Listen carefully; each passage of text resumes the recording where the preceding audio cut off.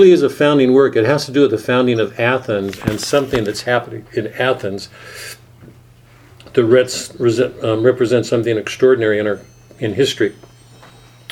And all of you know Oedipus Rex. I'm not sure that any of you have read Oedipus Colonus, and I just think that's a huge mistake, because most people leave Oedipus blind, sadly.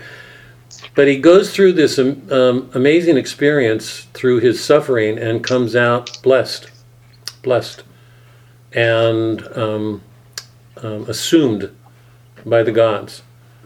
So what I'd like to do is just go back and finish up that ancient world, and then I'd like to go to Shakespeare and take up some of the plays that we've talked about. I've already mentioned a couple. Lear and Pericles are the most important ones. But I thought of doing some other ones too. There's a couple of plays with women as heroines. If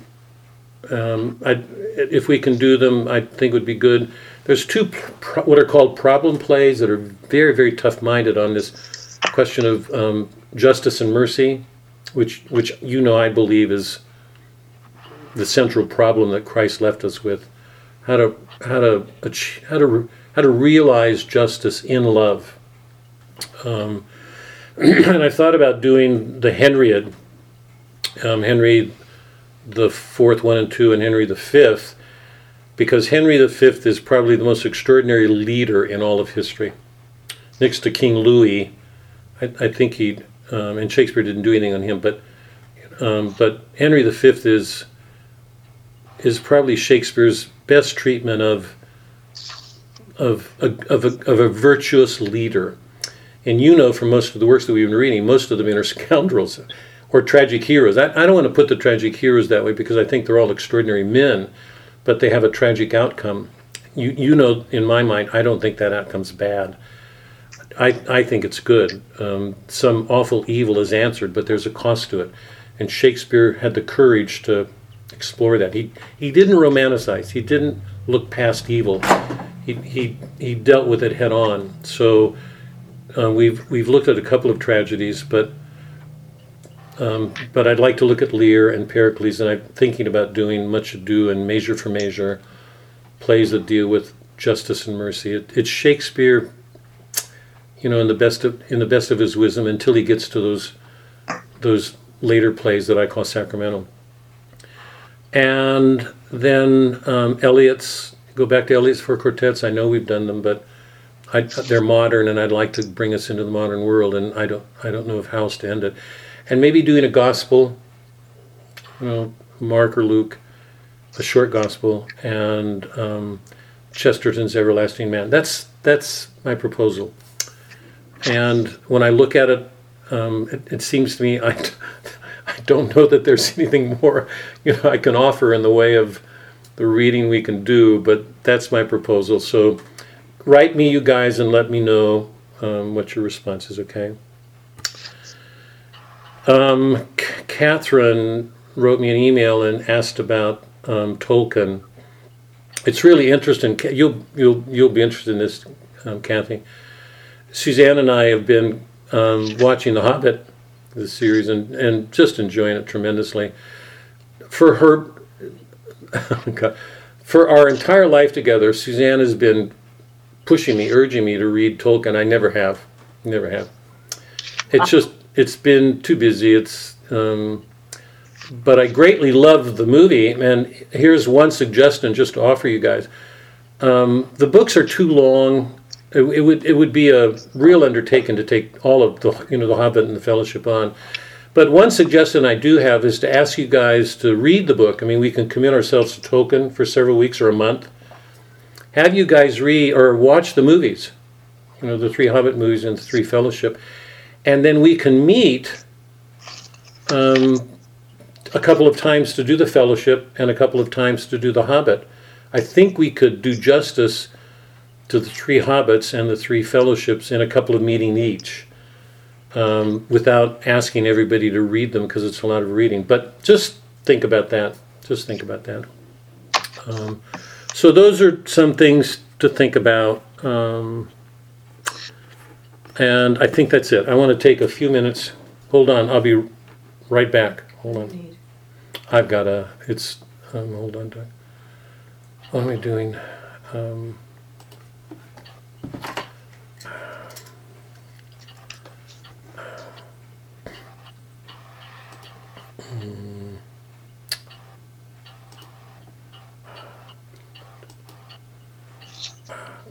Four, is this 4? I should have done this earlier. Yep. No,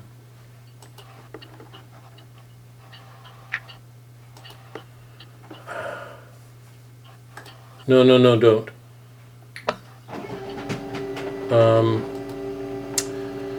Okay, you guys all got my notes today, right? In the, I sent 3 attachments with the email that I sent you, and I also dropped the outline in the blog box. I'm hoping you guys are going to the blog box, because I think the more visits it gets, the more likely it's to keep its place in the blog. So I'm going to keep dropping those there. But what I'd like to do tonight is spend a few minutes going back and trying to finish up Billy Budd with some questions that I had.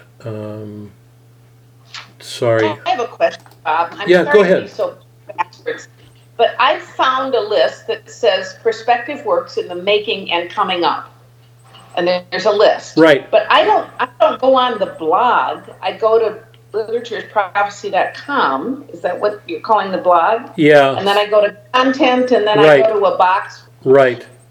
This Sorry. one isn't there. It's way back on the Literature's Prophecy page, because I went too far, I guess, and I couldn't find this last week. I'm sorry. Where did you get it then? Well, I got it tonight, but it's in literature'sprophecy.com, and if you go all the way down and you click farther than that, you end up on this OneDrive.com. Or I did. But I don't even know if I'm doing this right. Oh, Sue, I wish I had more experience with this. I mean, at the bottom of this, there is a St. Francis box. And if I click on that, it flips me into OneDrive.live.com folders. Yeah, let me leave that. I don't have anything recent. Yeah, listen, if I can, Sue, let me stop, because I'm absolutely in the dark. When I talk about sending things or dropping things off, I'm talking about dropping off things on that content page at the bottom, where you have the 2 options, St. Francis and Right. And under St. Francis, I've tried to organize it under folders under the authors and putting things there. So when we did Billy Budd, there was a folder there. I don't remember where that thing was sent, but I'm not trying. I don't know how to answer that, because I don't have an answer. I'm saying, when I do that, it doesn't matter where it sends me. I don't have anything current in there. Last thing I had is in August. That's Is correct. that true for other people? Yes. In the Okay, so- Literature's Prophecy, Yeah. I checked it today. And they're all there. Okay, but the there is evidently not where I am, because when I get to Literature's Prophecy, I go down to the bottom, I click the St. Francis box, and I got things for a while. Last week I had a Billy Budd folder, but this week I can't even find that, and it's strange. I mean, what I have in there doesn't seem to make sense for what we're doing.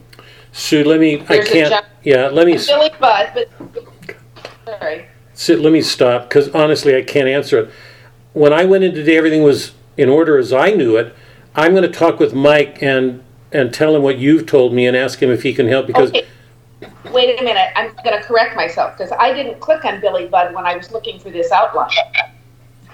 But maybe it was in there. I found the outline finally, the proposed thing, but I just found the Billy Budd discussion for today. I don't know, for the 14th. That's not today. Yeah, I So I don't have anything past the 14th. 14th is the last thing I uploaded. that was what Suzanne said, was the last audio. There's two different things we're talking about. If you go On the Literature's Prophecy, to the content page, it'll take you to all the authors we've done and the audios of those classes. If you go to the very bottom of that, you'll see two options, Francis and Seton, that contain the hard copy files of notes, outlines, and things that I've sent you on hard copy so that you can copy them if you want. Okay. I don't know what to say beyond that because I just don't have the technical knowledge, but that's the way we set it up. So you can get to all the audios by going to the authors, Melville, Hemingway, Dostoevsky. Okay. You can go to the bottom of that first page to either one of those two sites to get the printed materials. That's a different thing. And in those sites, you've got folders of different authors to try to help organize the printed material I've given you. Go back. Okay. So it's an overview discussion of all ... 6 hours ago. Right. So there's a Fred and Francis suggestions. Right. Okay. Right. Hey, Bob? Yeah.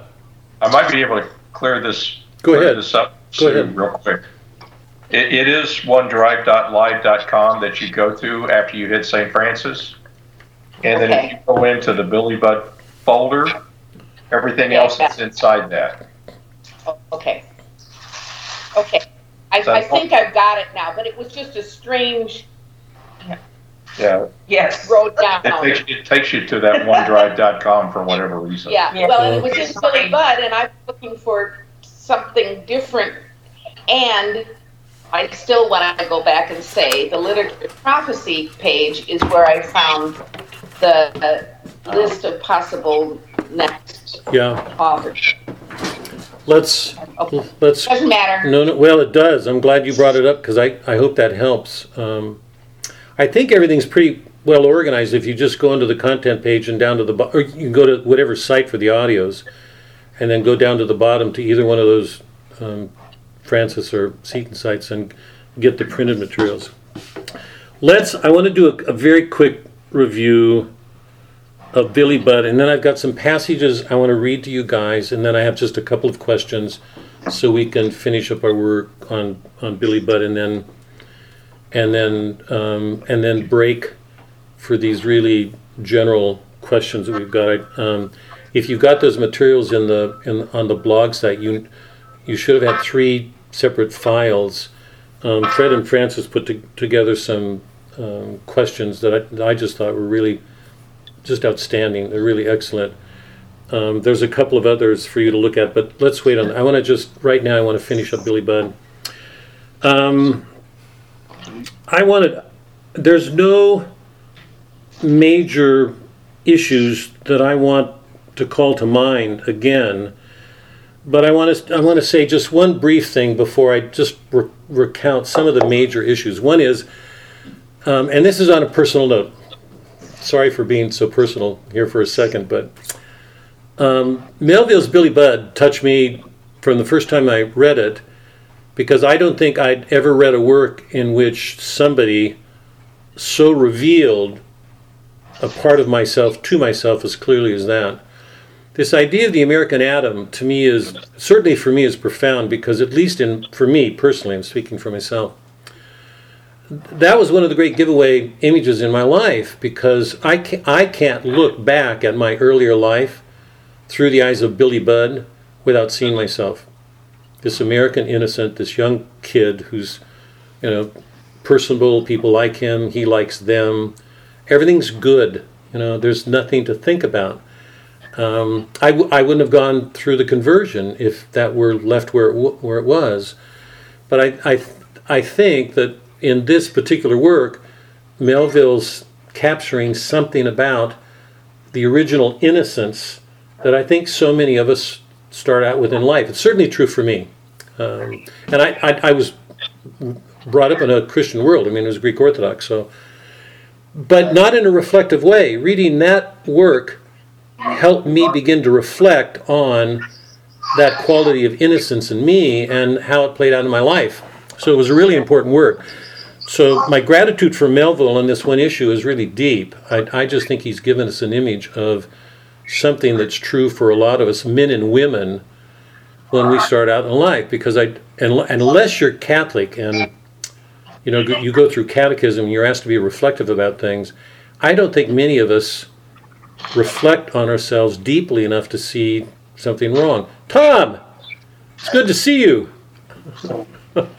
Can you hear me? Tom Kelly, can you hear me? Would you stop drinking for a minute and say hello? Turn your audio, Tom, turn your audio on. Or sorry, your mute. You turn your audio on because we can't hear you. Anyway, we've talked about some of the major themes in the natural man, the difference between natural law and sacramental law, divine law. I just want to underscore, because I'm going to read a passage from the book in a minute. Melville's pretty clear that man in his natural state is inadequate to deal with the evils of the world. He just isn't capable. He has to take seriously natural justice. And you know that at Melville's time, natural justice was conceived pretty much along the lines of the social contract theory. We've talked about this often. In a state of nature, man's at war. People are going to kill each other. It's exactly what's going on in the Book of War, and it's exactly what happened between Billy and Claggart. In a state of nature, people are going to kill each other. Fear and pride drive what we do. If we don't enter into this social contract, if we don't accept that laws are important for us, and we're left on our own, we're given to violence. If you look at the world around us today, you can't miss it. I mean, you can't say of America right now that we're a lawful people. Right now, we're just not. I mean, there's a lawlessness everywhere. So those are some of the major themes that we've talked about. And the major one the question that I asked last week is, was Veer right in what he did or not? My own reading of the book, and I'm not talking about my personal feelings. That's one of the things I asked you guys to be careful of. I'm not talking about my personal feeling. I'm talking about what I believe the book says. And I think the form of the book vindicates Veer. Billy's innocent. He's a good young man. He's innocent. He had no intention to kill Claggart. Melville knows that. He's not dumb. He knows that. If Billy were tried in a court of law for what happened, he would be convicted of second-degree manslaughter. He killed a man. Not intending, but he killed a man. At a time of war, when rebellion is, right off the borders, it's important to answer those things because everybody knew that if they didn't, they'd be dealing with rebellions. So, at least as I read the book, it seems to me the book vindicates Veer. It makes clear how heavy that decision weighs on him. Veer didn't want to do it. He had to do it. He carried Billy and him. Billy carried Veer. There's this sense in which both of them know it had to be done.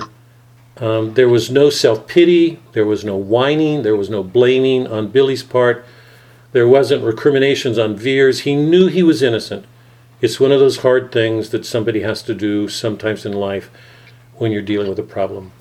I think that's the greatness of the book. If he'd come down on either extreme, it would have been a less valuable book, I think. One of the last questions I asked was, does Billy flower? Or is he left a bud? Is he still a bud? Incomplete. And I loved Kathy's answer. She said, yeah, and she gave that line and said, when he said, God bless Billy Budd, Captain Veer. Sure, God bless Captain Veer, he flowered. That he was no longer a bud. He came into his maturity and bloomed. Because there's a Christ-like presentation of him. Now hold on, I'm going to mute you all because I want to do some readings and I want to be careful of the sound. But anytime you guys want to jump in or interrupt, feel free. I want to do these quick readings and then I have a couple of really important... Bob, you muted yourself. I did? How do I do this? Somebody help me. Mark, thanks. He can't hear you because you. Can you hear me now? Okay, good. We've been together too long for you guys not to know how much help I need. God. So, thanks. Okay, quick couple readings. If you've got your book handy, but if you don't worry about it. On page 47, 48,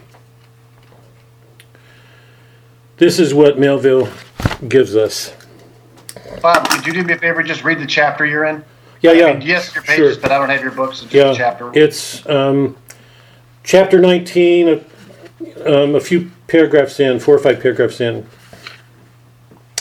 Billy's just struck Claggart, not intending to kill him. It was instinctive to defend himself against what in his soul was an unjust accusation. And indirectly, I believe, Melville's showing us something that Christ did and that we learned from Dostoevsky, and that is, as human beings, we're always presented with a real difficulty. We're called to justice. That's a serious call from Christ. I don't want to do anything to undermine that. Not at all. We're called to justice. But we do it knowing that so often, whatever justice we call on, that we invoke for what we're dealing with, will never completely do justice to a human being. Because every human being has a transcendent aspect to his soul. So even if a man commits a murder and he's sentenced to execution, I mean, let me put this as starkly as I can, and he has to be executed. According to retributive justice, he should be executed. Or let it not be execution. Let's say 25 years in prison, whatever. We should know, according to our belief, that as just as that is, as important it is that he stand that sentence, I think most of us are called to believe there's something in him that justice won't touch. That was part of the teaching of Dostoevsky, with Zossimov. Unless we know that we're among the worst of the worst, we will never be able to bring a justice to others. We have to stand that way, whatever justice we bring. And what we saw at the end of Dostoevsky is everybody gets the justice wrong. Nobody's close to getting it right. So Billy committed a crime. He killed a man. Veer knows he has to stand, and because of the circumstances, he knows the only appropriate thing is an execution. Page 47, remember, Billy has just struck Claggart, and then we get this. He calls the surgeon in. Give me a few minutes here, you guys. I want to put a couple of things together to create a context for the questions I have. He calls the surgeon in to determine whether Claggart's dead or not. And this is what happens. Is it so then, Veer says? I thought it, but verify it, whereupon the customary test confirmed the surgeon's first glance, who now looking up in unfeigned concern cast a look of intense inquisitiveness upon his superior. But Veer, with one hand to his brow, was standing motionless, suddenly catching the surgeon's arm convulsively. This is Veer, who is so stoic. Convulsively, he exclaimed, pointing down to the body, "It's a divine judgment on Ananias." Now, if you remember your Acts, he says, look. If you remember Acts, the apostles had just begun to come together. Christ had died. They were beginning to form a community to carry out Christ's command, to form a new kind of community. We've talked about the importance of the city. Here's a sort of anti-city. It's a community in contrast. It's devoted to the common good and to carry out the mission of Christ. So they come together. Everybody's asked to give up their possessions, to not hold anything back. So this whole thing of capitalistic free enterprise and winning and excel is quieted. So they all sell their property and give a common property so that they can take care of everybody. But you remember this pair, Ananias and Sapphira, lie. And they hold some of their things back. And immediately, in the words of their line, as soon as they're spoken, when they commit that lie, they're struck dead. So Veer is looking at Claggart as if Claggart were making an accusation that was founded on truth when it wasn't. He was telling a lie and was struck dead. So he says, it's Ananias, it's a judgment. So Veer is, now stop and think, because we've been talking about the importance of reading. Veer's reading this way, in a way, or the scene in a way nobody else would.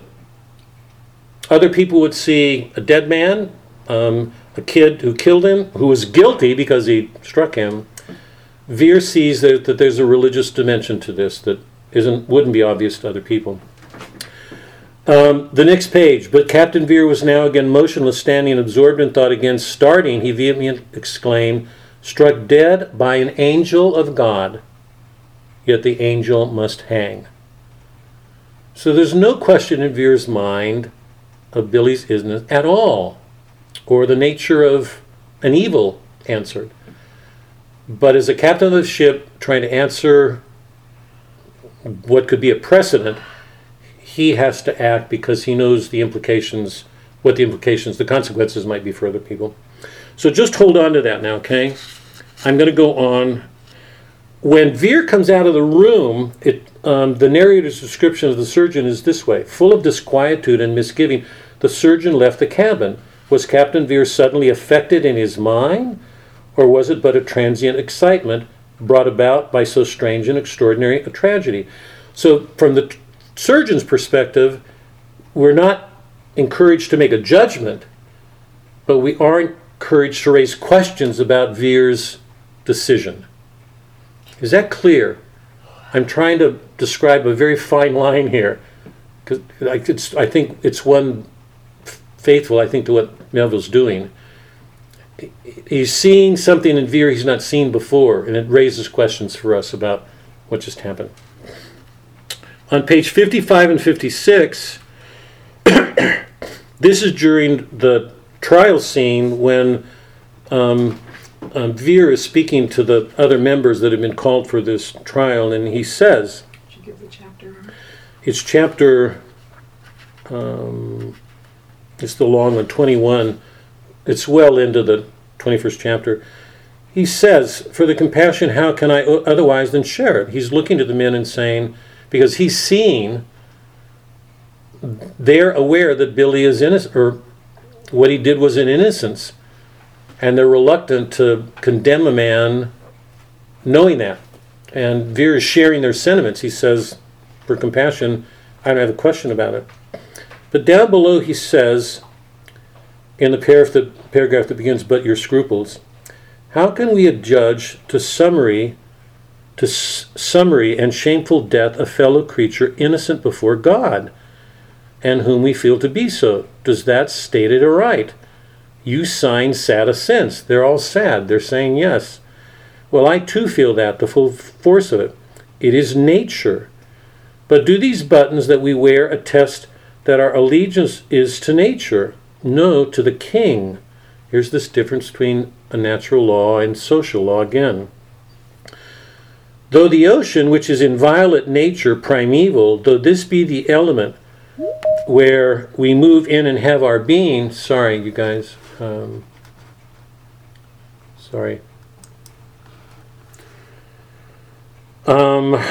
have our being as sailors, yet as the king's officers lies our duty in a sphere correspondingly natural. Are the two contiguous, on an equal level? So little is it the true that in receiving our commissions, we were in the most important regard ceased to be natural free agents. When war is declared, are we the commissioned fighters previously consulted? Did they go in the war based on our consent to it? We fight at command. If our judgment approve of the war, that's but coincidence. So another particular. So now, For supposed condemnation to follow these present proceedings, would it be so much we ourselves that would condemn it as would be martial law operating through us? For that law and the rigor of it, we are not responsible. Our vowed responsibility is in this. By the way, one of the reasons I want to do Henry V, because I think he's Shakespeare's most extraordinary leader. Henry V is going to make this argument to his men. And let me put it this way to try to make it more practical. I joined the Marines. I was in the Marines. When I became a soldier, if I had gone to Vietnam, and some people have served, can you imagine men going into the war when the war wasn't, or sorry, going into the service, and then war is declared? What happens when those men are told to take a hill by a sergeant, who they all are doubtful about? They're going to have to put their lives at risk for what may not be a good decision, and for a decision that they gave no consent to when they entered the military. When we come out of a state of nature into a society, what happens to those natural things in us as citizens, let's say as a husband and wife, when we enter into a marriage involving decisions of our, affecting our kids? So there's a clear tension here. I'm thinking more and more we need to do Henry V. But anyway, that's the gist of Vere's argument right now to the men. Our vowed responsibility is in this, that however pitilessly that law may operate in any instances, we nevertheless adhere to it and administer it. The men raise a question, but he replies, I emotionally broke the officer of Marines. In one sense it was, but surely Billy Budd proposed neither mutiny nor homicide. Those are not his motives. If you ask Billy, he would have had no motives, except to defend himself. Surely not, my good man, and before a court less arbitrary and more mercifully than a martial one, that plea would largely extenuate. At the last assizes, when we all face God,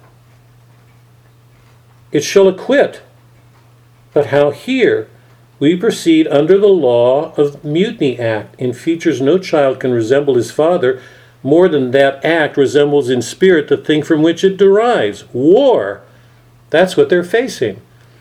Let me try to enlarge the context. I'm sorry, I don't want to get... as Christians, we believe we're in a state of war. So long as we're here on earth, for anybody who's seriously Catholic, he knows that he's a part of what we call the church militant. We are at war. We are fighting Satan. If we ever become so complacent in our comfort that we put ourselves outside of the war, I'm not sure that we can talk about think about the violence that's going on around us. Think about abortion. How did those things come to be? Where were we? We're called to resist evil. We're at war. Sometimes that means we have to make decisions when it's going to be painful for us to do that. So this is the problem Melville's dealing with. Surely not, my good man, before a court less arbitrary, more merciful than a martial, and that plea would largely extenuate. In the last assizes it shall acquit. But how here we proceed under the law of the Mutiny Act. A child's no more like his father in that, in war. In His Majesty's service in this ship, indeed, there are Englishmen forced to fight for the king against their will, against their conscience, for aught we know. Though as their fellow creatures, some of us may appreciate their position, yet as Navy officers, what reck of we of it? Still less recks the enemy. Because the enemy are going to be impressed too. They're being forced to fight a war for the enemy, even if they may not support it.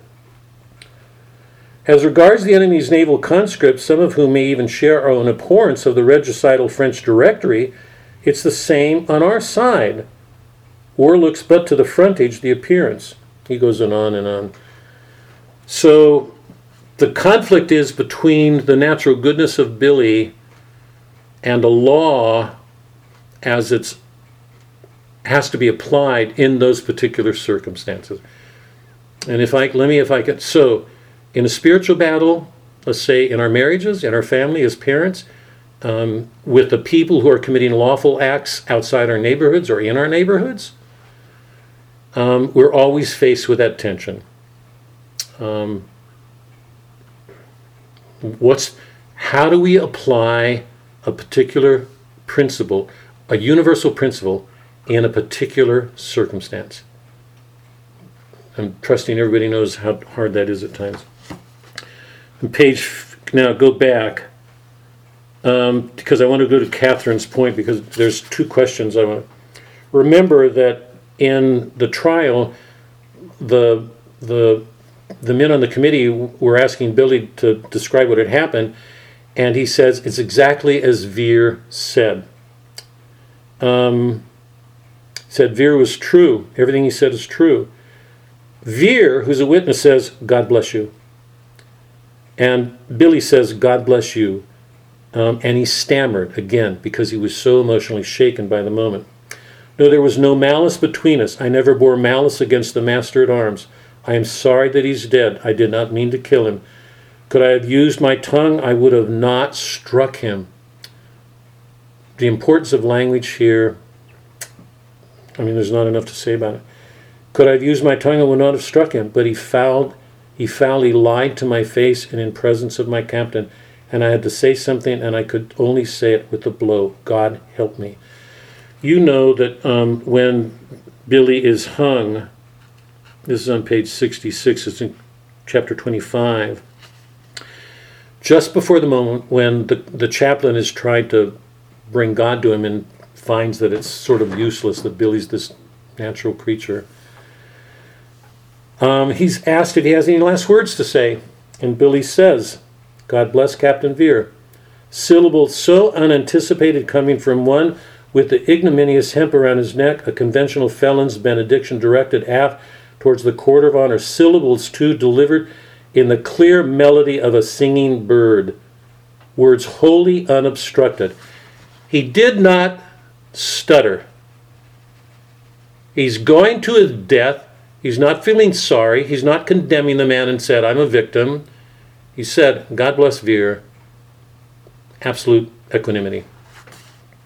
And you know the description, the hull deliberately curving, the ships, going back and forth. At the same moment, it chanced that the vapory fleece hanging low in the east was shot through with the soft glory, as of the fleece of the Lamb of God, seen in mystical vision, and simultaneously therewith watched by the wedged mass of upturned faces, Billy ascended, and descending took the full rose of the dawn.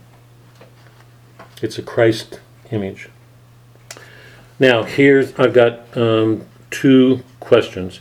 I'm going to leave out the question that I asked last week, whether Veer was right or not. I think the form of the book vindicates Veer, because otherwise we lose the heroism on Billy's side and the heroism, the crucified suffering on both sides, that they both had to suffer this.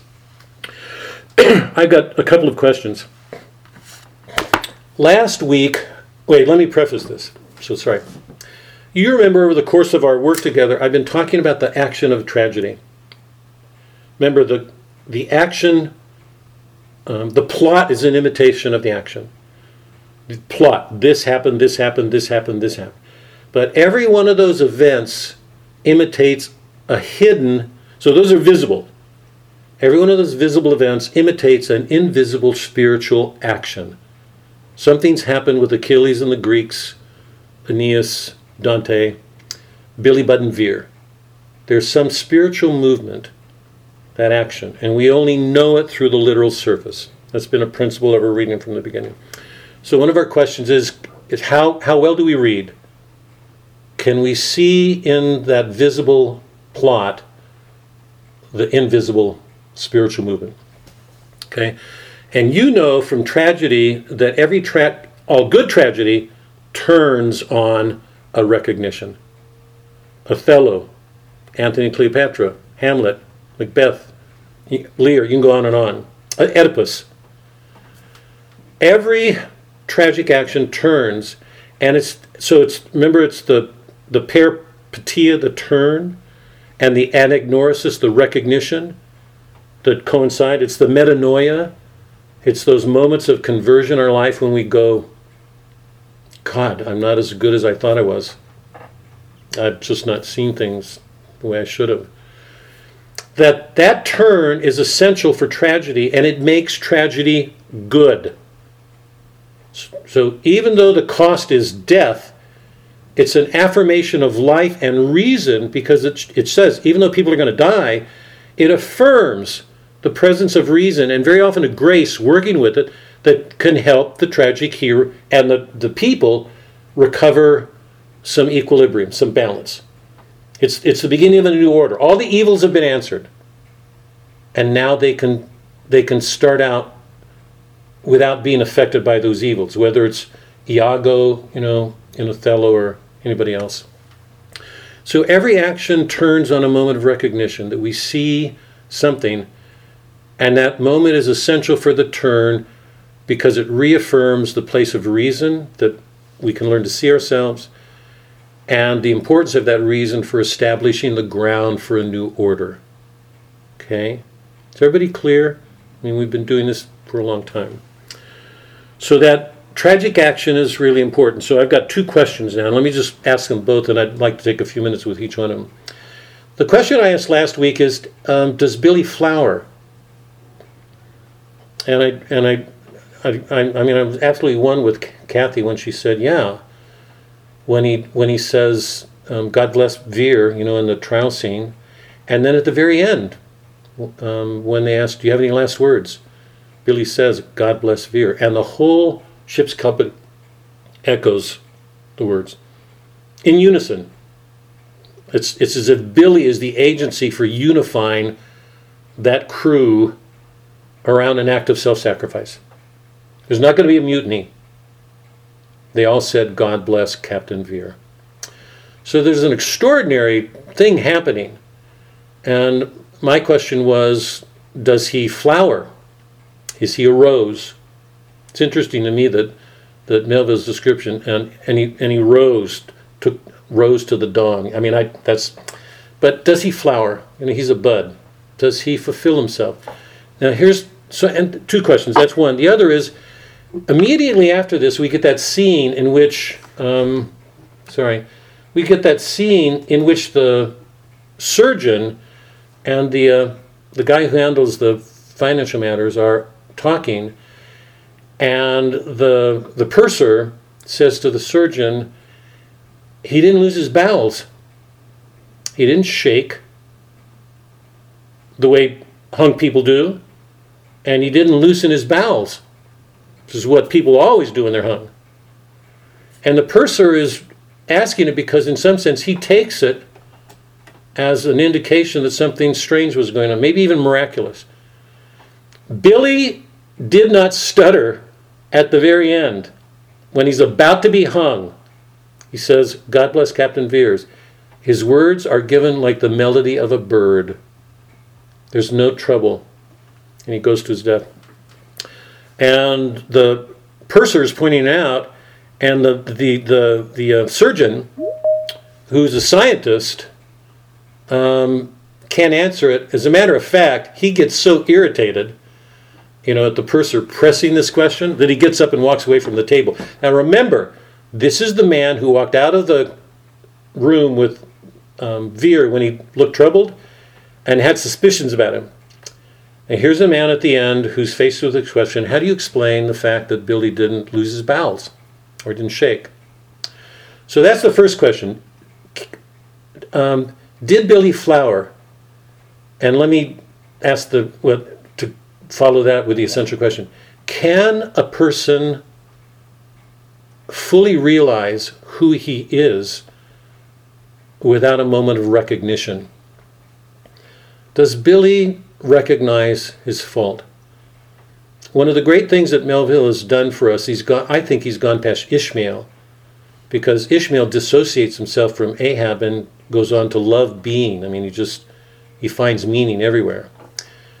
In Billy Budd, he's answering Calvin and this doctrine of innate depravity. He's showing a young boy who is not taken over by depravity. He's inherently good, but he's innocent, and he commits this crime. Can somebody fully become who he was given to be without a moment of recognition? Because it's been one of the marks of tragedy. That's the first question. The second is, what do we make of all these, the surgeon not being able to explain what happens, and then finally, the book ends with our being told about these reports of what happened. And the reports describe Claggart as innocent, sacrificing his soul for the good of the Navy, and Billy Budd is this vindictive, awful man who tried to stab, an officer of the Navy. I don't want to prejudice things here, but it's hard for me to read that without being aware of false or fake news. We get all these news reports that absolutely reverse what we've been given from the point of view of the narrator. So I'd like to take a few minutes with each of those questions before we put Billy Budd to rest. The first one is, do we see Billy as fully realizing who he was in that execution? Is there a moment of recognition or not? Kathy, you're the one who said on that, because what's your thought on that? You go back to the first chapter. There was a similar incident where Billy was stuttered. He was agitated. He stuttered, and he hit, I believe it was Red Whiskers. And at that point, Red Whiskers respected him, loved him. The men loved him. Right. They were doing his darning his socks. I mean, he was a hero. Yeah. And then in this incident, he lost his speech, and the same act, he struck out, but this time he killed a man. Mm-hmm. I think the fact that Billy had no idea and no intention, the intention of his heart is not to harm or to kill. But until it happened, I think he wasn't innocent. But that didn't eliminate the fact that it was an evil act and a man died. I think that Billy realized at that point that it was indeed very harmful. And I think that at that moment he took responsibility, and he realized,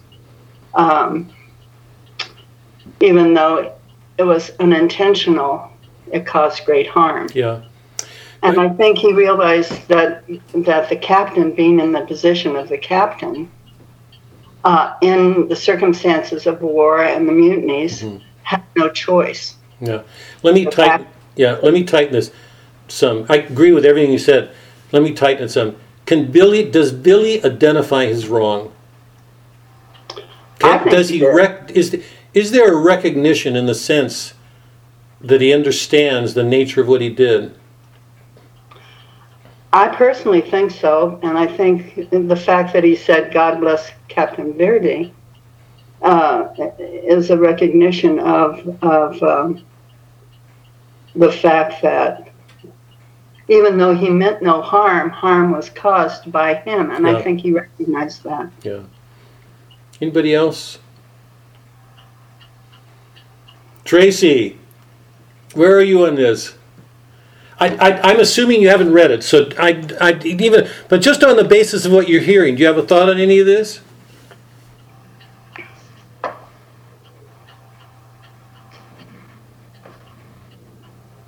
I guess my shooting in the dark, for anyone to call upon God means that you recognize that your life is not about you, or or that you need something. That's all I've got, with no, not a single word read. Anybody else? Nikki, where are you on this? No, you can't shake your head. Come on, you got to answer. Does he recognize?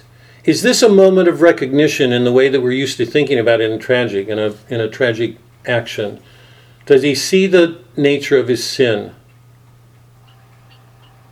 I didn't get this far. What to do? What am I going to do with you guys? What to do with you guys?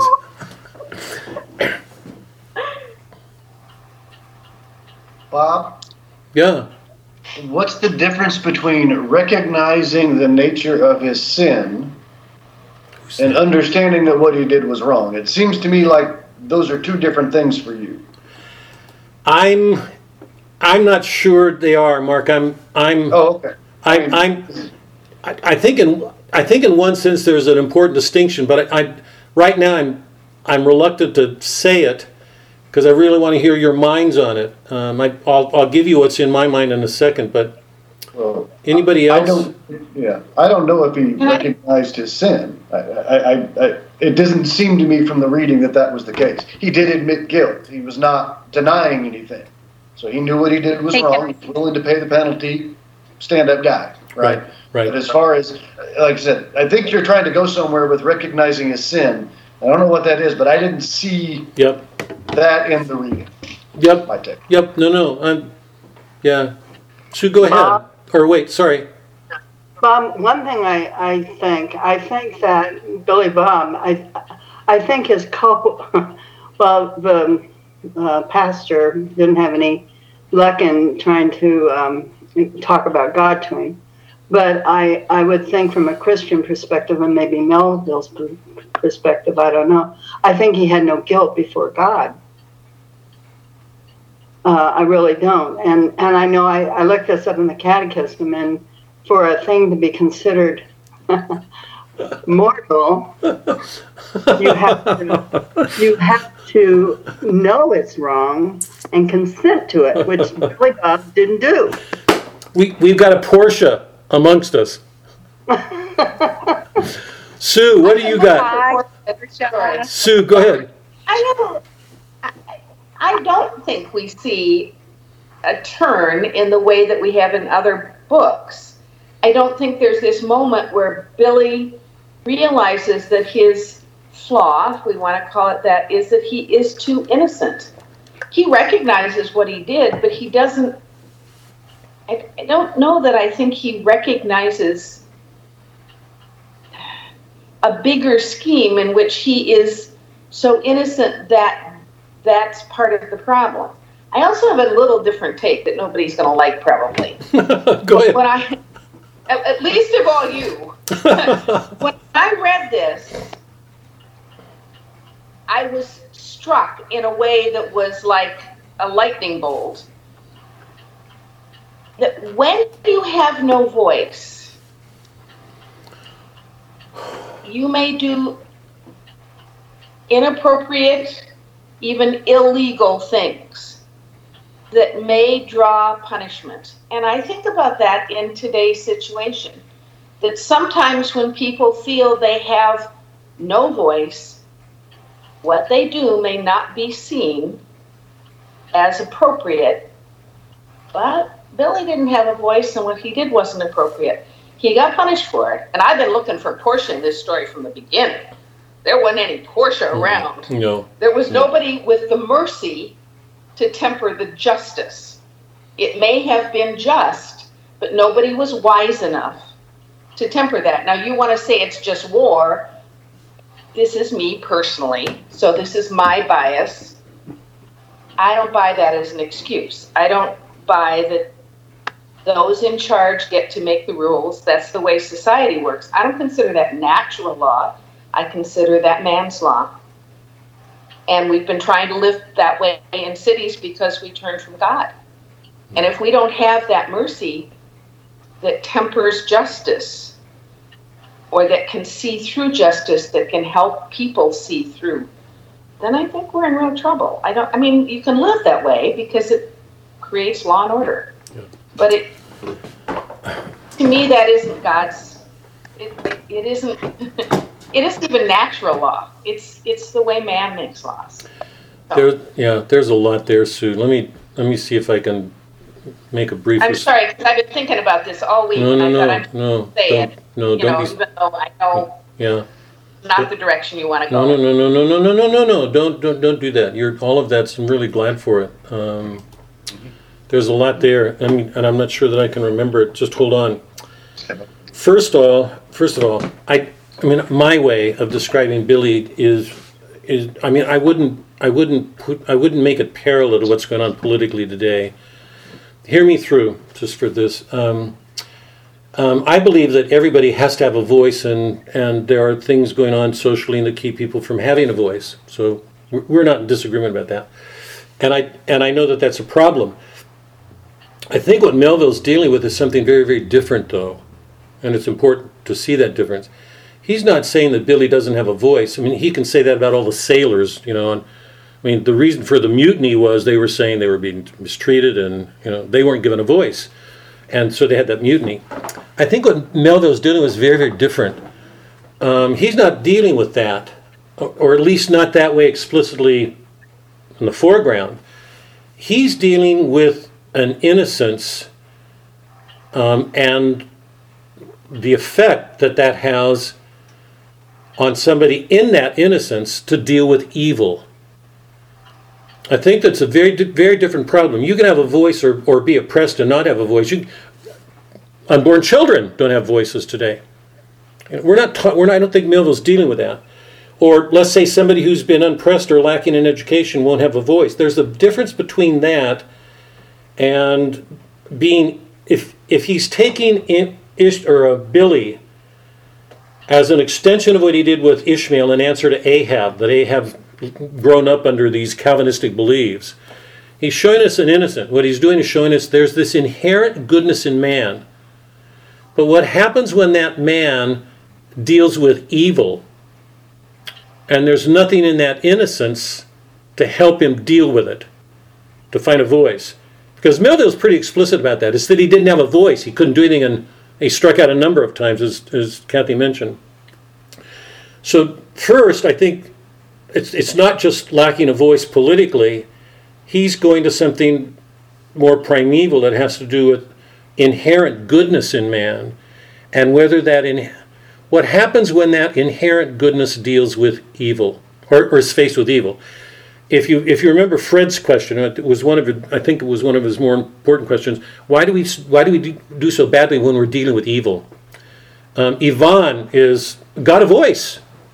He's articulate in a way Billy isn't. There's no way he's prepared to deal with evil when it comes.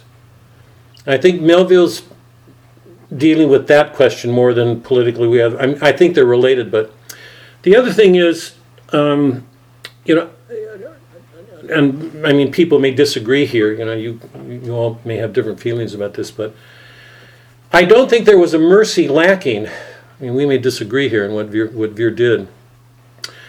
In Merchant of Venice, you're dealing with a civil situation in which one man tried to use the law to kill another, and the penalty of that would have been death. Portia answered that justice and brought something to it that neither side, not the Jews or the Christians, could have.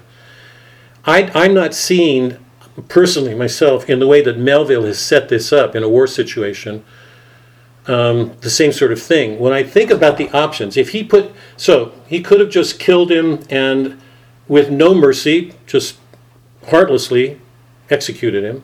I mean, that would have been one. Because I'm trying to look at the extremes. That was a real possibility. Or he could have kept him in prison and held him until they met with the admiral. We don't know what would have happened. I mean, we learned that they went to war with another ship. So they were at a time of war. Veer was faced with a situation where he had to do something with a sense of a larger good. I myself am not sure that there's anything lacking in mercy. Because mercy for me doesn't mean letting somebody off. Very often, I think for most of us, very often, it's what C.S. Lewis called a tender mercy or a painful mercy, that very often some of the things that happen to us that we look at as bad, we look at later as being mercies, that they helped us to see something that we wouldn't have seen without that pain. So I myself don't look at the situation as the way you are. If I look at the extremes, if Billy had been put in jail, there's a good likelihood that the crew would have revolted and they would have had violence. The question is, under those circumstances, how do you apply the law? I don't see anything in the way of mercy lacking in Veer in the fact that he executed him. Mercy doesn't mean letting off. As a matter of fact, if you think about Portia's mercy, there are lots of Jewish people who would have seen that as cruel. He had to give up all his property, half to his daughter, and he had to convert. There's a lot of people who are going to say that's not mercy. Because mercy doesn't mean letting somebody off. If you think about Christ when he's talking about bringing law together, the law and mercy together, he's not saying he sent the judges back to the law, and he sent the woman in adultery back on. He said, go and sin no more. The mercy was there. What would happen if she committed adultery again? Mercy doesn't mean, at least as I'm reading Christ, it doesn't mean letting people off. It means very often fulfilling a justice without grudges, resentments, self-righteousness, pride. Look what you've done to me. Mercy means applying the law in love. And sometimes I think you can do that without letting somebody go. And Veer's faced with that kind of a situation. So Bob, it's Jolie. To answer Mark's question, is it kind of like Billy Budd did not have murder in his heart, but still committed the sin and therefore had to pay an earthly consequence, whether or not, I don't know what the heavenly consequence is because there was not murder in his heart. But then Veer also had to, with no malice there, do his Right. job of applying the consequence, Right. even though he may have had mercy toward Billy Budd. Right. Listen, because we've got to go on. Let me take the other two questions quickly, if we can. Because people, we can meditate on this. I'm not sure that we're going to answer all these questions here. Second question is, what do we learn from that exchange between the purser and the surgeon? What does it mean that Billy didn't shake and he wasn't incontinent? His bowels didn't release. And he didn't stutter when he said, God bless. What the surgeon can make no sense of that. What are we to do? Why did Melville follow Billy's execution with that scene?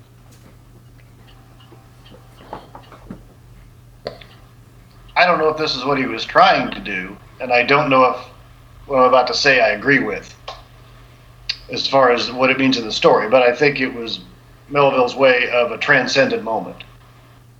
It was Billy becoming more perfect, not human anymore. So he didn't act human. It was, and I don't want to push it to the divine, right? I think that's where Melville's trying to go with it. I don't know if I like that or not, but I think that's where he's trying to go. Yeah, I wouldn't say he's not human. I don't want to be. God, I just feel so. I think he's fully human, but if there's anything divine in him, it gets realized in that moment. In everything we're doing, I'm trying to hold on to everything that's human at a time when our world is trying to do everything it can to demean everything that's human. Billy is, I would say, at that moment. The question that I have is this question about recognition. Whether he fully recognizes his sin. Remember, by the way, before we leave that, remember Othello. There's no way Othello does not see the full implications of his actions.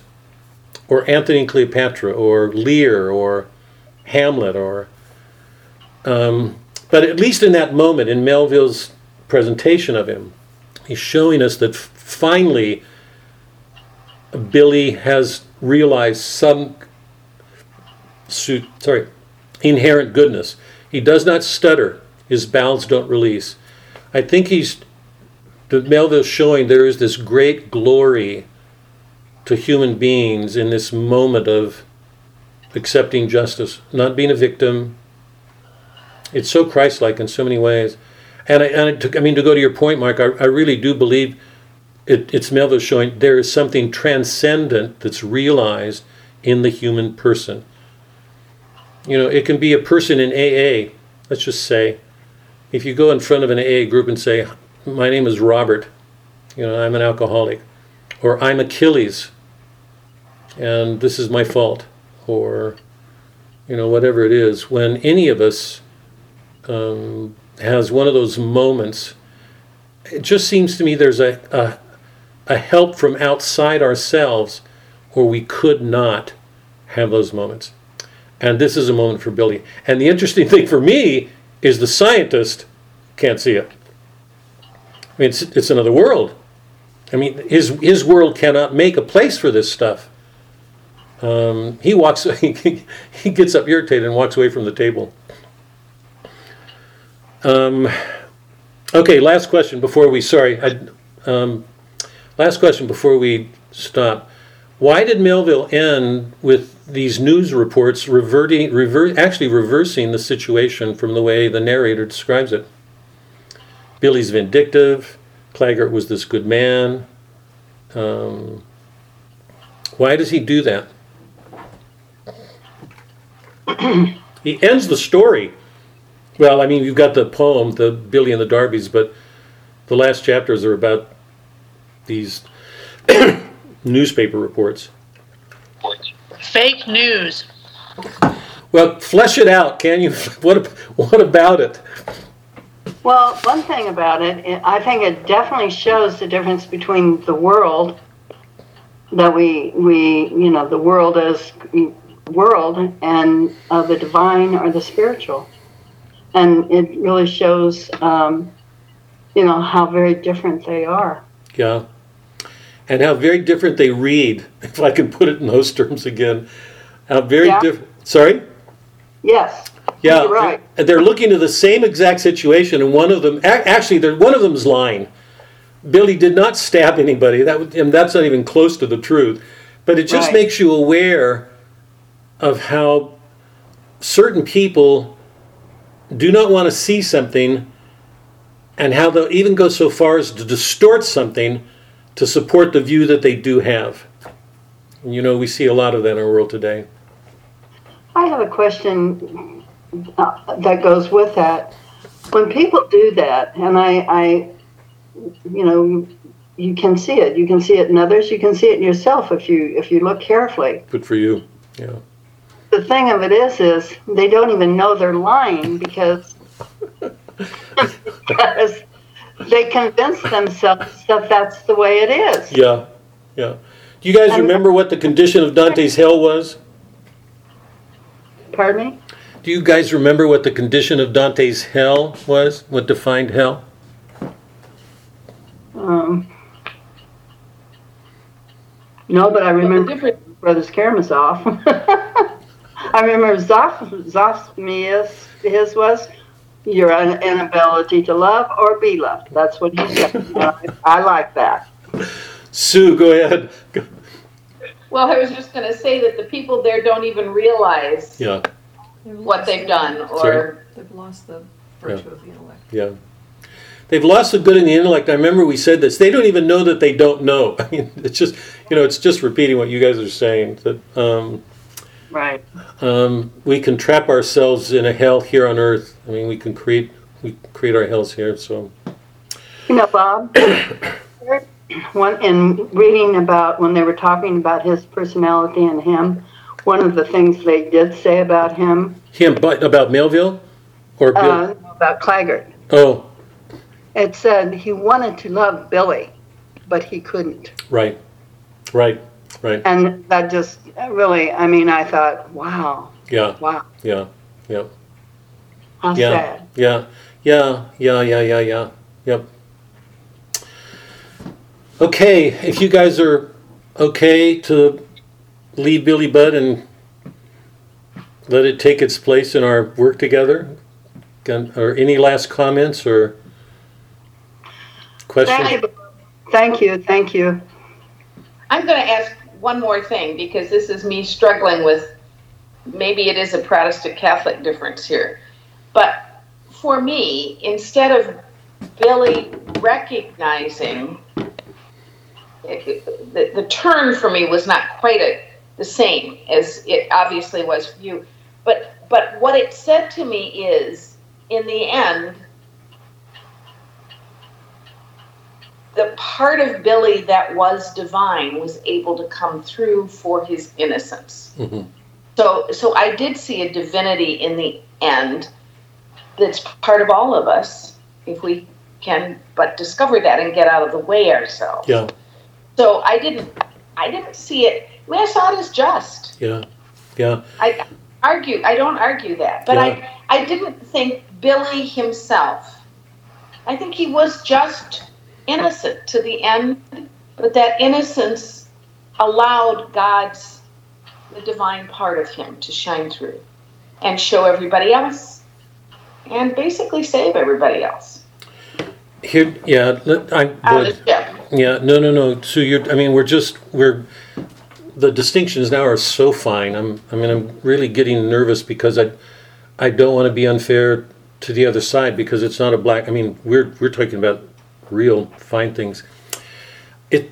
I agree with all you're saying, but I'm holding on to a fine distinction in my mind for other reasons. And let me try to put some clarity on them here. I don't think Billy's innocence saved him. I think his innocence led to his execution. That what Melville's showing us is, like Hawthorne with Dimmesdale in the Forest, that there is no such thing as an innocent. We're fallen creatures. I think both Melville and Hawthorne believe that. They're both Christian. They're both Protestant. I see both of them moving away from a Protestant world because of inhuman things in it, particularly from Calvin. Both of them. Wait. So, how to put this? God, this is complex. This is so complicated. Both of them were horrified by the unnatural things of the doctrines people were living under, particularly Calvin, predestination, lack of free will, things, human depravity. I think Melville's Moby Dick is the most forceful exposition of Calvin that's ever been done. Ahab is a man who has been brought up under these beliefs of predestination, lack of free will, and believes that nobody can hold those if man loses his free will or he's depraved and predestined to damnation, that all that implies an evil in God, this malice that he wants to get to. So his whole quest, from my perspective, is it's a super affirmation of everything human in our soul. For any human being to be raised under those conditions is to suffer a kind of Christ-like indignity before he even goes to his end. It utterly takes away everything human. Ahab is doing everything he can to fight against that. Tragically, he goes to his death on it. Ishmael gets called into that quest because he identifies with it. We've done that. I don't want to go. He gradually dissociates himself from the quest, and he loves. In Moby Dick, in Billy Budd, I think Melville is still struggling with this same question. Except what he's doing now is that he's taking what seems to be an innate innocence. So he's not dealing with Ahab, he's dealing with this innocence and showing its goodness. But I don't think it's his innocence that saved Billy Budd, it's his innocence that leads to the crime and his punishment. So indirectly, what he's doing is refuting depravity, at one extreme, but he's also showing that innocence by itself is not enough. We can't deal with evil. It's everything our course has shown us that. Evil overmasters us. It's too great. Billy's innocence is what sets him up. So I don't think his innocence saved him. I think what he's doing is showing it hurt him. But the wonderful thing about Billy Budd, in my mind, is that he's left Ishmael.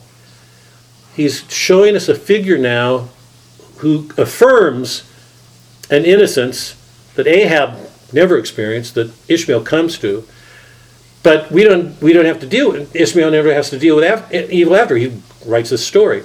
I think Melville is dealing with a fundamental American and Protestant religious problem.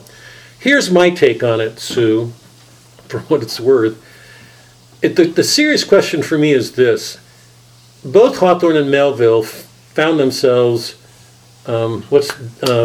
outcast. Call me Ishmael. It's an outcast person. They're Christians, but there's something wrong with the Christian world they're living. Both of them, all their works show there's something wrong here. Melville deals with depravity in Moby Dick. He's dealing with innocence in Billy Budd, and showing that the problem with it is that it can't deal with evil. And it's interesting to me that there's no way, without a voice to begin to articulate it, Billy never gets there. He still dies in innocence. That's one of the reasons I have a question about, his recognition. But here's my question that I'm left with Melville. It's not, I don't have any doubt in my mind that Melville's dealing with profound metaphysical questions. Moby Dick, Billy Budd. It's a serious question in my mind whether he ever resolves them. And it's a serious question whether both of them are going to Catholicism indirectly. In Moby Dick, you've got all these allusions that point that way. And it's why I've got this. I mean, I don't want to make a big deal of this, but it's one of the reasons I've got a question about his recognition. It's a serious question in my mind whether Billy still doesn't die in innocence. And by the way, I'm not arguing with any of you. I think Billy Budd at the end is this glorious figure. He's an extraordinary figure. He's Christ-like. I have no doubts about it. Whether he's fully seen, whether he's gotten past his innocence in a way that shows he's taken responsibility for evil because he can identify it in himself is a serious question for me. And in that way, it leaves me wondering if Melville, as much as he struggled with this, ever finally resolved it. That's one of the questions I'm left with is Melville. I'm so grateful to him for his work, for Hawthorne, what they've done. I believe most modern critics cannot even begin to look at these problems, to do justice to what Melville and Hawthorne did. I think what they did is extraordinary. But in Billy Budd, it's a serious question in my mind whether Hawthorne resolved this. And here, let me even try to make it clear. We've done let me just take one play, but it's representative. If you look at Othello, at the end of Othello, who had to deal with evil and could not deal with it. He was overcome by everything Iago did. It's only by a series of accidents at the end that it all comes out. But at the end, there's no question that he recognizes his fault. Concretely, he's not innocent. He doesn't even get close to that.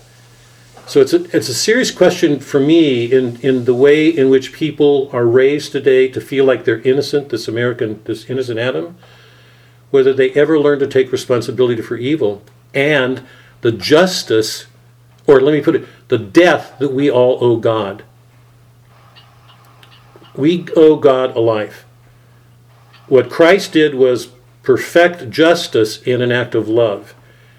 It's I personally don't believe any human being can do that in innocence.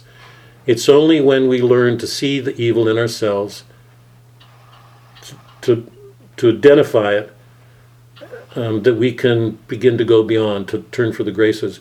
And you've got confession, you've got the sacraments. I mean, there are things going on in our world that just don't go on in Billy's world. It's just, when the chaplain goes to talk with him about God, and it's a little bit funny because Billy maintains that innocence. I mean, the narrator's description is, it's falling on deaf ears. Billy understands nothing of that. But by the way, just on your side, that doesn't, in my mind, that does not take away from Billy. In my mind, there's no way God doesn't know that. When I look at, you guys know me, I look at Mink Snopes the same way. Mink Snopes is uneducated. He's an itinerant farmer. He's illiterate. He doesn't understand things. He doesn't go to metaphysical depths. He ends up killing Flem Snopes. But there's a change that takes place with him in jail. Does it help him see himself? I don't know. But in my own mind, I know lots of people disagree with me.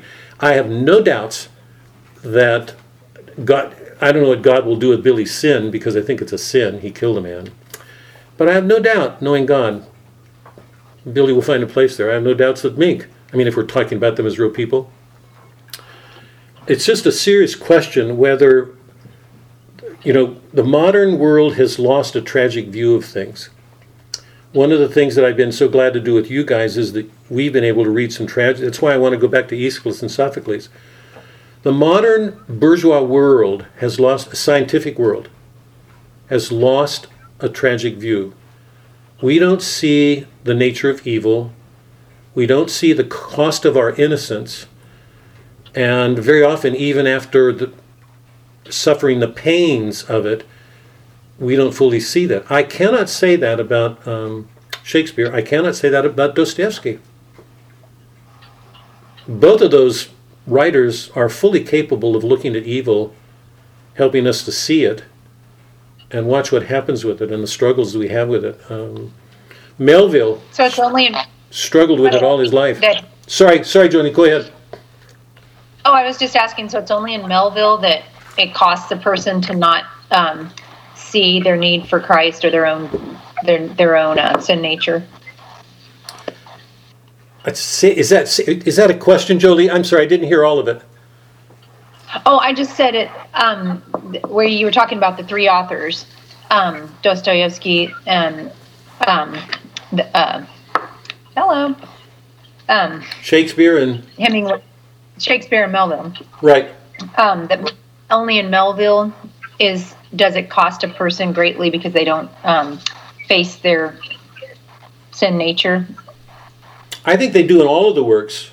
I think all of them are great. I think one of the reasons for their greatness is they had the courage. Lots of writers won't go there. Those three writers had, I think they were close to sainthood, because there's no way they could not have suffered in their writing to go to those depths. My question is, how far they went and where they go. I mean, I have nothing but admiration for Melville. It's just a serious question for me with Billy Budd, how we're to understand that turn. I just wanted to ask these questions because I think they're good. Let me stop here. Okay? Because I have a feeling we're going to take these up anyway. We've got all these questions. Fred made this wonderful suggestion a week ago about taking some time off to try to put this whole thing in perspective. And I'd like to preface what I'm about to do and turning it over to you guys with this. In one sense, I'm going to say, we know Catholic families in which bad things happen. We know secular families that in which nothing bad happens. We know Protestant families in which good and bad. But one of the serious questions I have in my mind as a teacher dealing with our culture is, can we learn to do justice? Can we learn to live our faith without a solid humanist tradition behind us? One of the concerns that for me in our work together is that I'm concerned because I believe that Catholics, Protestants today, are growing up without this humanist tradition, that they carry this faith, but they're often in their work world doing this word world, so as if these two things, black, white, don't mesh. They don't come together. So the people live their faith, but they don't understand that there may be something missing. So one of the questions that I have is, are we doing our faith an injustice, if I can put it, that may sound like a contradiction in terms. Are we doing our faith an injustice by not giving ourselves more to this tradition? Because this tradition remember, one of the distinguishing marks of Catholicism, faith and reason. Grace perfects nature. For us, nature is not depraved. There's a healthy goodness in nature. Are we awake to it? Do we respond to it? Are we guided by it? Do we see it? So holding this tradition has been essential to the Catholic faith. Absolutely essential to hold those two things. Dante shows it. So if you live in a modern world in which you take your faith seriously, but you don't have that humanist tradition, when bad things happen, and you've learned not to depend on that tradition, so you've turned away from the good things that it can offer you, how likely are you to turn from your faith then, because your faith has let you down? One of the values, it seems to me, of the work that we've been doing is trying to recover a tradition for its importance in strengthening us in our faith, to recover it. That was one of the major appeals of John Paul's papacy, to recover that tradition. He was he expressed a real concern for the fundamentalist and the fundamentalist Muslim, because both of them rejected this notion of a logos at work in the world, this logos in nature, and the way it's carried in this tradition. So, what we're doing right now, I mean, under Fred's inspiration, is stepping back and taking a look at this whole tradition. You know, when we took it piece by piece, who knew where we'd end up at the end, what it would be? You guys have been amazing in my mind, honestly amazing, that you would have stayed with this as long as you have. We've been recovering a tradition, all of us. We didn't see it except part by part by part, and more gradually it was taking on the aspect of a whole. We've learned to see more. So in that light, in that spirit, I'd like to just say, here's this tradition. We've been looking at it for a long time now. And Fred, God bless him, wanted to spend some time. So from now on, and next week and maybe a couple of weeks, I don't know, what I'd like to do is turn it over to you guys to raise whatever questions you have about these works. You know, Fred and Francis's session I thought were really good. We can put all sorts of people together. We can put Portia's trial scene together with Veer's trial scene, together with Dimitri's trial scene. We can look at women or men or evil or reading or teachers or mentors or whatever you want. This is a free-for-all. I'd like you guys to feel comfortable going, and I'm saying this very seriously, I'd like you guys to feel comfortable to go wherever you want to go. What's on your mind? What have you taken away from these things? Where are your questions? We're going to spend the next couple of weeks dealing with these things. So wherever you want to go, okay? So Tracy, the fact that you have not read something is not going to let you off the hook here, just in case you thought it would.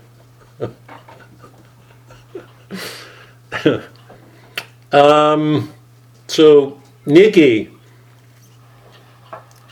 don't tell me you don't have a question on your mind. I do not believe it. What concerns have you have? What questions or works? Where would you go with anything in your mind or your heart?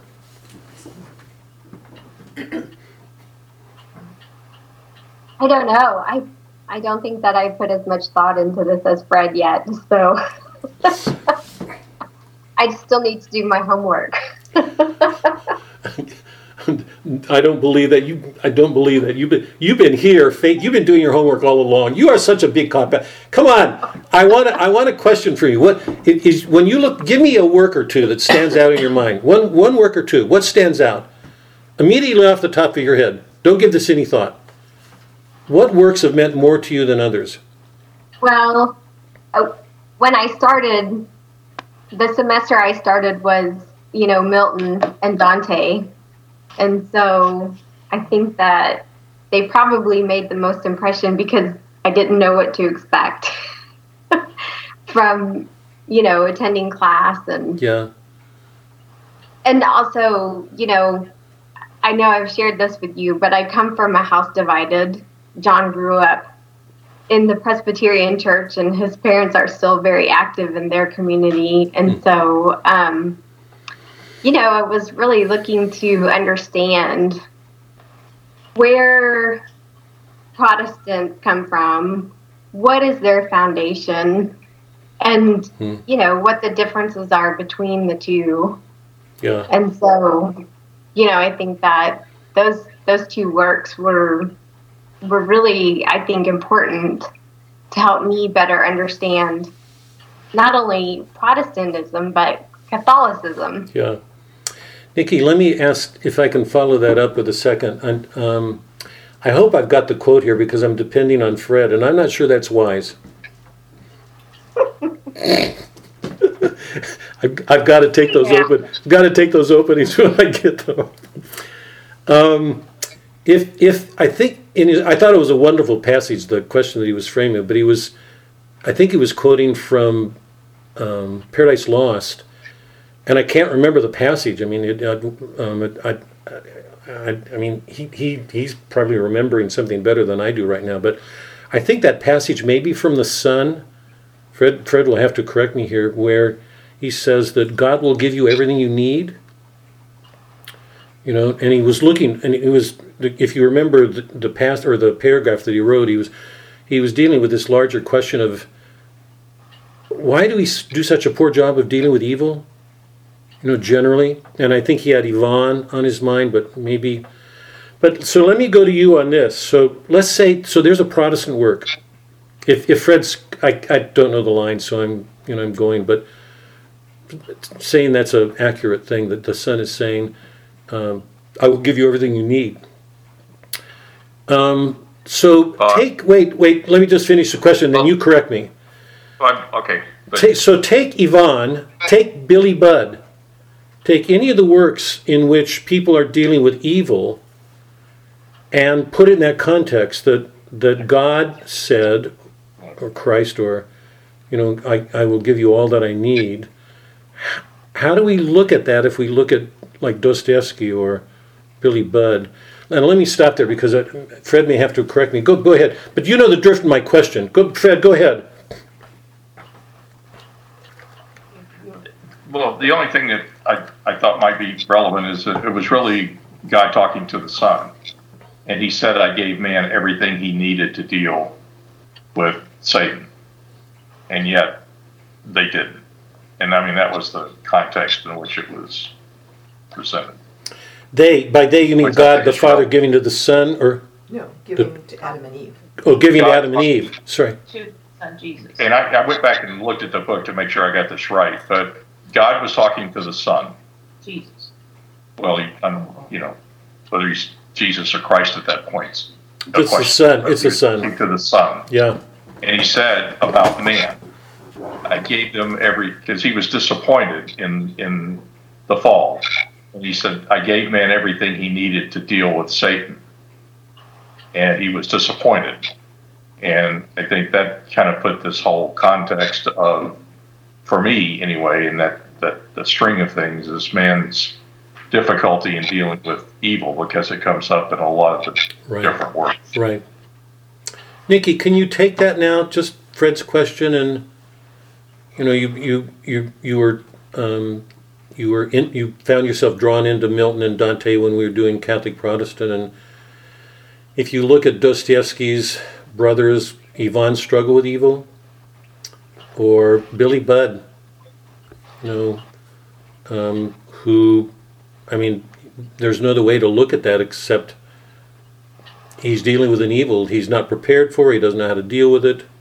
You know, you could take other work, Mink, or Gavin and Ratliff in dealing with phlegm. So, what do these works? What light do they shed on this question that Fred was asking about?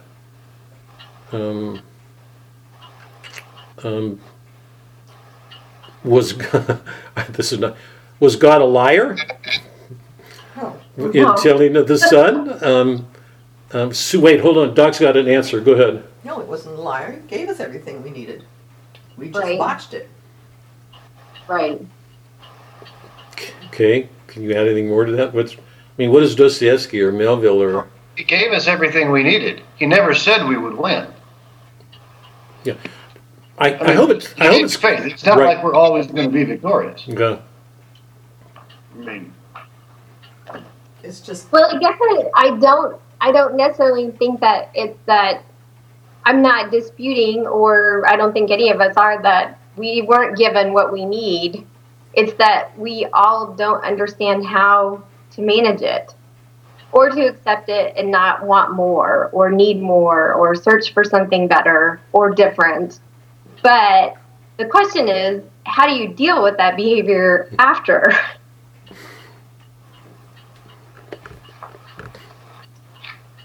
I think that's what all of these people are dealing with, that, right? I sinned, but how do you deal with that sin? Or how are you dealt with? And do you come out on the other side better? Do you learn from it? Do you have a turning point, or do you not? You just go to hell. Fred's question was, All depends. why? Yeah. Why do we have such? You can think you did everything right, but you still don't know if you're going to heaven or not. Doc, Right. Suzanne was just asking a question here. I don't know if you guys heard her. Say it, the question, Doc. I thought Fred's question was, why do we have such a difficulty facing evil, dealing with it? Because we've been given free will. We've been given God's strength and support. So what's the problem? Why do we have this? Why do we have this trouble? So misreading, arrogance, thinking that we know that we can beat Yvonne, thinking he can beat the devil. Or deny God. Or deny God. I mean, anyway, I think there's all kinds of reasons that are inherent in the human being, particularly after the fall, that pretty much guarantee that we won't do a good job. One of the first things that comes to my mind when in response to Suzanne, if you raised in a, so she said, so God's given us free will. He makes grace available to us if we go to Him. What happens if you're raised under doctrine? And I'm asking this really seriously. What happens if you're raised in a world in which the primary governing doctrines are security and comfort, wealth, prosperity, your family before God? I'm trying to, the gospel reading we had a week ago was, if you remember, the king called the servant to account for his debts. And the king said, I'm going to take your wife, all your possessions, your children, and sell them to pay your debt. Which means they're all gone. I think the parable is showing we owe God our life. We owe a debt to Him. Our original sin was against Him. All of it. We owe everything to Him. So He's going to take away wealth, possessions, wife, family, kids, all of it. And the servant says, be patient with me. He goes down on his knees. It's only then, not before. The king's first response was not forgiveness. I just think some priests overlook that. His first response was condemnation. They're lost. He's going to sell them all because there's no way he can pay off the debt. Goes down on his knees, and then the king forgives him. And then the guy goes off, and he calls his debtors, and he doesn't forgive them. So the king calls him back, and I can't remember if he puts him in hell or punishes him, but it's interesting to me. So it's the question is, was that man prepared to give up his comfort, his wealth, his wife, and his family because he owed them all to God? So let me go back to my original question. Suzanne said God gave us free will. He gave us, He offers grace. What happens if you're raised in a culture in which you're encouraged to believe man has no free will, or that he's predestined to damnation, or that the things that are going to make him happy are security, possessions, and his family? Then what happened, and I'm asking this really seriously, then how well do we deal with evil, and why? Because Suzanne was saying, what's the problem? Fred's asking, what's the problem? So let me put it that, what's the problem then? Because Yvonne couldn't come around to believing in God, and to believe in God meant there would have been supernatural things, the devil, and it's only when he encounters the devil that all those things are brought to a head. But let me go back to the question. What happens if you live in a world in which God's denied, free will is denied, or if God does exist, He's preordained things, and in which the most important things are security, comfort, and your family? Then how well do we deal with evil? What happens?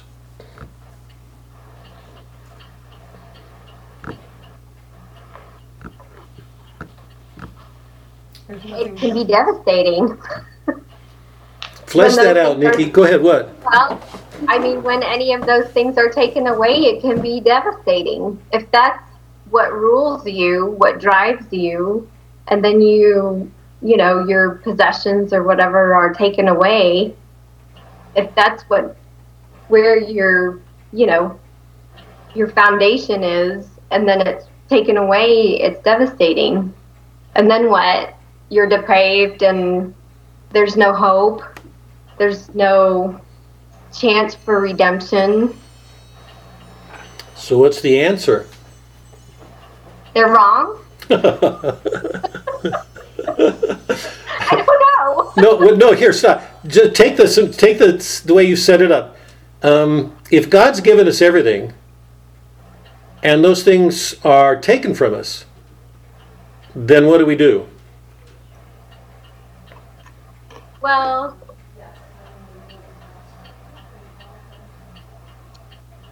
I don't know. I mean, he gives us grace, and that can't be taken away, right?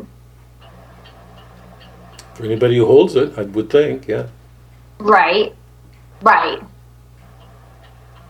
But if you don't hold it, then you become despair and hopeless. Yeah.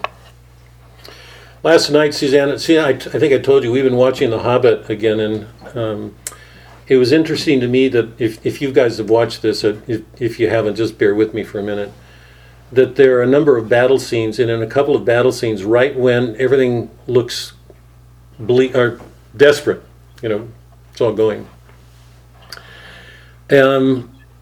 It's only when these men completely give themselves, when they enter into these battles with these demonic forces in both the Hobbit and it's only when they fight them fully and are willing to risk their lives to give everything that suddenly grace comes. At that moment. And so it seems to be one of the things, or at least in Tolkien, and I don't think there's anything new, because Christ makes that clear himself. He says, unless you give up everything and die to yourself. And I think what happens is if we make anything, how to put this, if we hold death in ransom to anything we want in the world, our families, our wealth, then we've already lost. I mean, we've given in, because those things have a power over us greater than any God could offer us. So it's only when we make any of those things greater than God that we put ourselves at risk. If we're at some point, if we're in a position to lose those, if whatever we do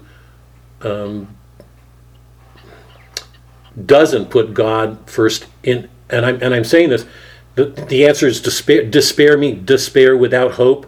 It's from French.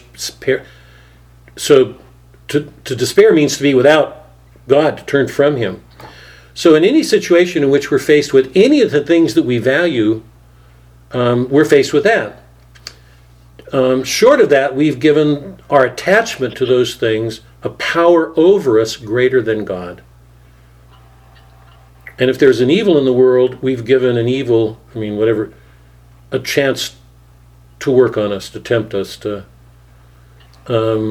it seems to me, this is just nothing but what the tradition of the church teaches all the time, that our whole struggle is to learn to give up our life, to fight for these things, to try to do what we believe is God wants, and to risk our lives knowing that we may lose them, and that we may lose the things that we love, but if we don't, we're going to lose them anyway. We're going to give them a power over us that they shouldn't have. I think, that's partly my answer to Fred's question, that one of the reasons we don't do well with evil is because we're not willing to give up things. I've been saying this for ages, the whole task is to order our loves, to learn to love things the way we should, to put things away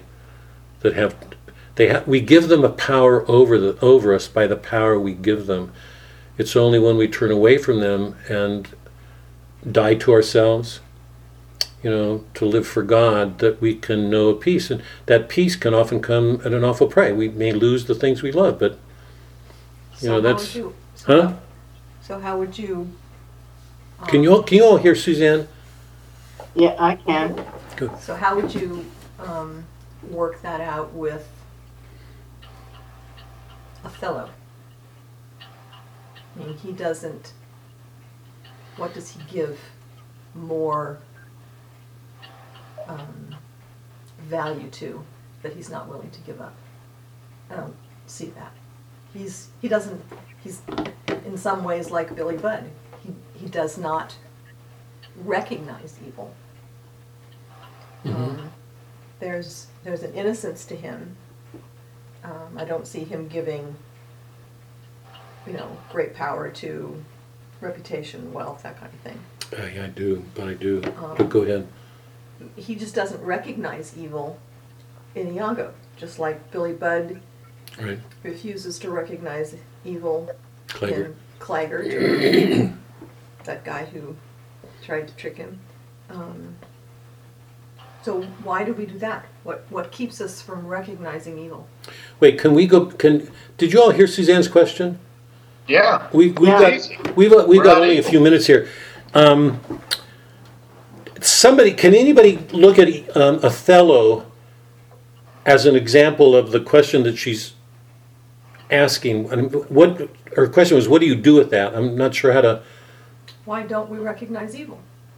Okay, in Othello's case, I mean, here's part of the interesting thing. No, I don't think. Nobody can read Othello and come out of it and not be more aware of evil. One of the values of what Shakespeare's doing is try to help us get beyond Othello. No?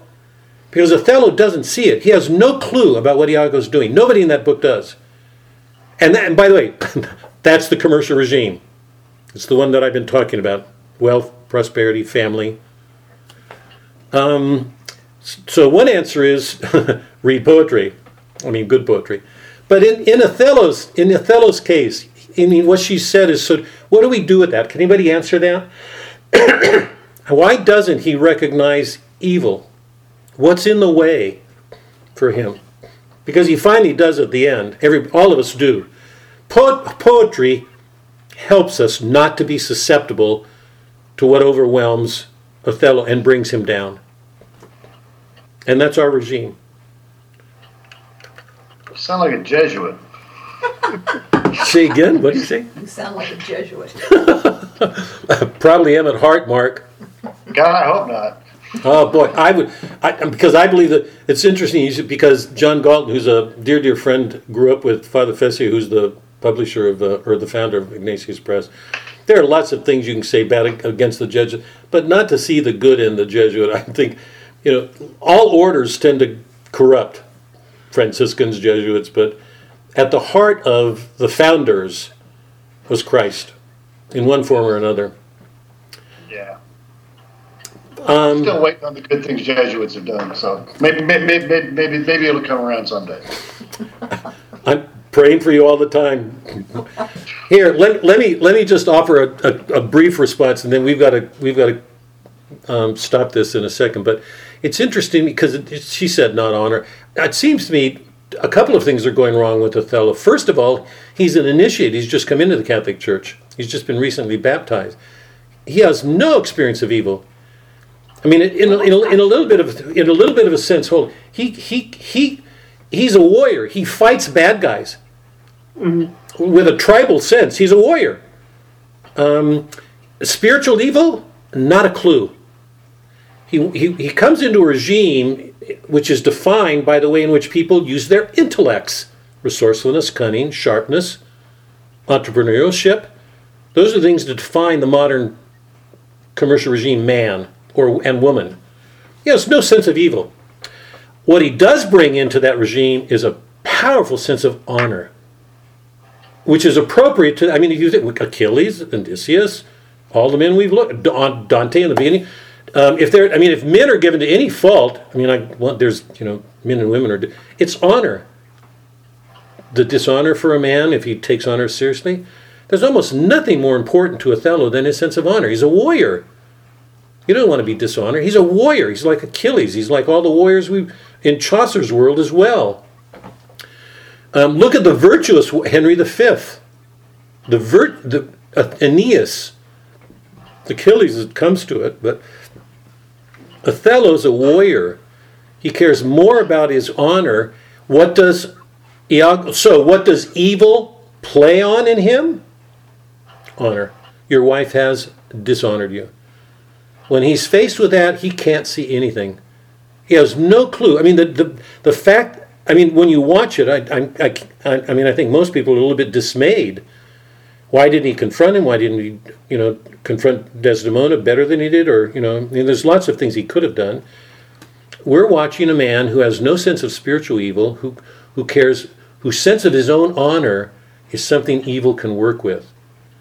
So one of the answers, if you take Othello for me, is that evil tends to work precisely on those things in which we're most vulnerable. The things we love most are the things that will be where we will be more sorely tested. And I don't think I'm saying anything you all don't know. Still doesn't answer why he doesn't see it. Sorry? Because, Doc, he's blind. He's blinded by it. But here, we've got it, because I'm trying to hold to our time. Any last comments, or before we go, Fred, I'm sorry, I really wanted to turn, I think next week when we start, I'm going to turn to you and ask where you'd like to go, because all of your paragraphs were so thoughtful and so well framed. But any last comments about any of this, or concerns that you guys would like us to take up in the next week or two? I've been loving just hearing it because it reminds me of just some things about some verses I've studied, when the context was larger, just in the Bible, of where your treasure is, there will your heart be also. Right. So you better watch it. Start, give Yes. weight to your treasure. And then, and then other things like there's more joy in heaven for one lost soul who's found his way than for all 99 other little sheep who have never gone astray. Yep. And I thought, whoa. This whole discussion the past couple weeks has been driving that home to me, and I really appreciate that.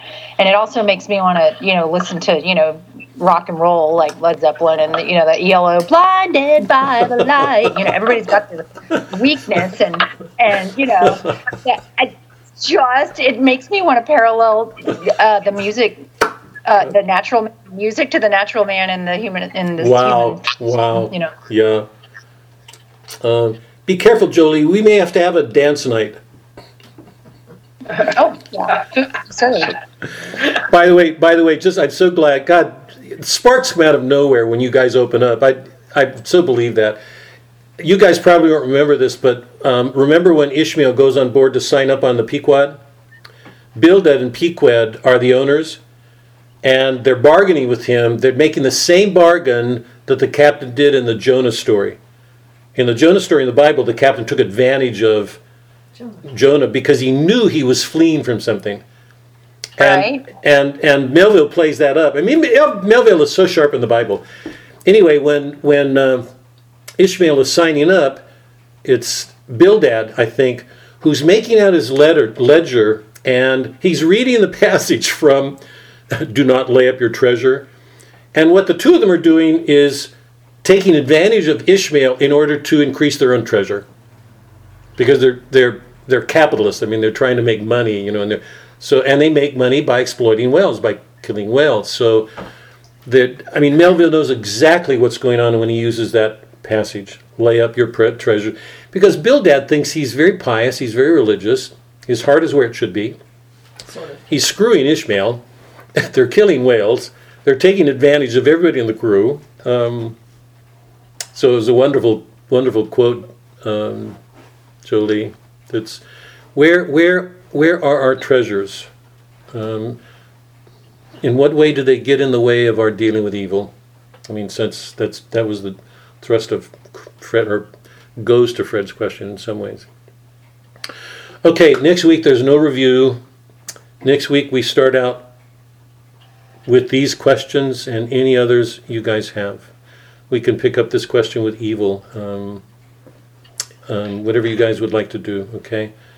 It's more in your hands. I mean, I really would like to hear your concerns, and certainly for me, one of the grave concerns in all of this for me is, in what way have these works strengthened our faith? What do they do to help us live our faith? I hope we can get around to that somewhere, but anyway, okay, let's stop. It's good to see you all again. No reading, or at least, except for those who have not read and who have some reading to do. Tracy, it's good to see you. Jolie, finally we get your face here. Anyway, you guys have a good week, and all of you stay safe.